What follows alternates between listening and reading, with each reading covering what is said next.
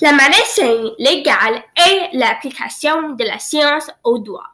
Nous avons besoin de quelqu'un qui puisse enquêter et collecter des preuves sur les scènes de crime. Nous avons besoin de techniciens qui se spécialisent soit dans les enquêtes sur les scènes de crime, soit dans les analyses de laboratoire.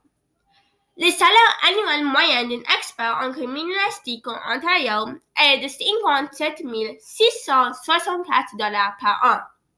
Pour calculer facilement, cela représente 25 $ et 71 cents de l'heure. Les experts en criminalistique doivent généralement détenir au moins un diplôme de premier cycle en sciences naturelles, comme la chimie ou la biologie, ou en criminalistique.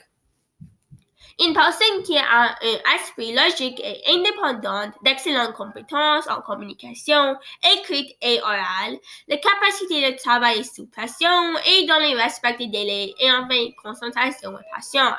Ça, c'est ce qu'on trouve dans une personne pour ce job.